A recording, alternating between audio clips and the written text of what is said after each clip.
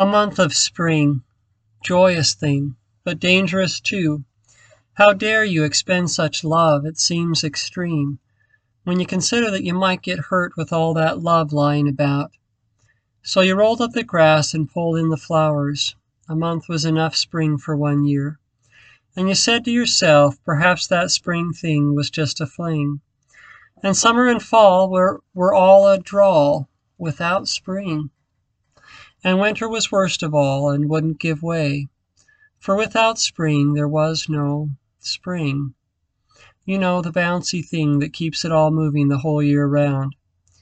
And so you did your best to recall back past winter and before the fall, before the summer to the very spring thing you'd called a fling.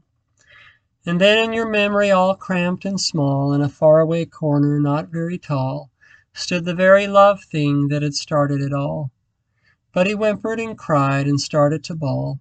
He said, "I'm so small and not very tall. Don't spread me about, I'm sure to be mauled." But you closed your eyes and grabbed that love thing and started to spread it around with a zing. And though at first it hurt something terrible, soon you found it was better than bearable, and that the thing you'd wanted all along was spring. So now with every chance you get, you spread the love thing, and not just in spring.